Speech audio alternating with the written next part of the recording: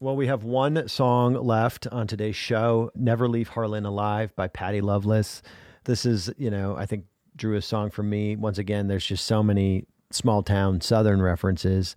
I know you're from Tennessee, which is not Harlan's Kentucky, right? Eastern Kentucky, but I'm from Eastern Tennessee. And the thing about Appalachia is we all sort of feel like we're more tied together maybe than the states.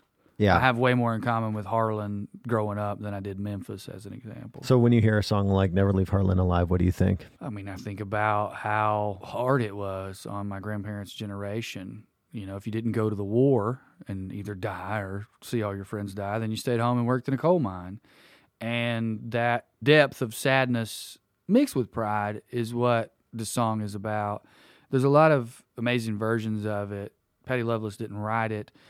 There's probably versions that are more true to the Eastern Kentucky feel by Eastern Kentucky artists or East Tennessee artists, but Patty Loveless, that voice, there's something about a woman singing it that makes it a little bit more haunting, and it's one of my favorite Patty Loveless songs. All right, well, here is Never Leave Harlan Alive by Patty Loveless.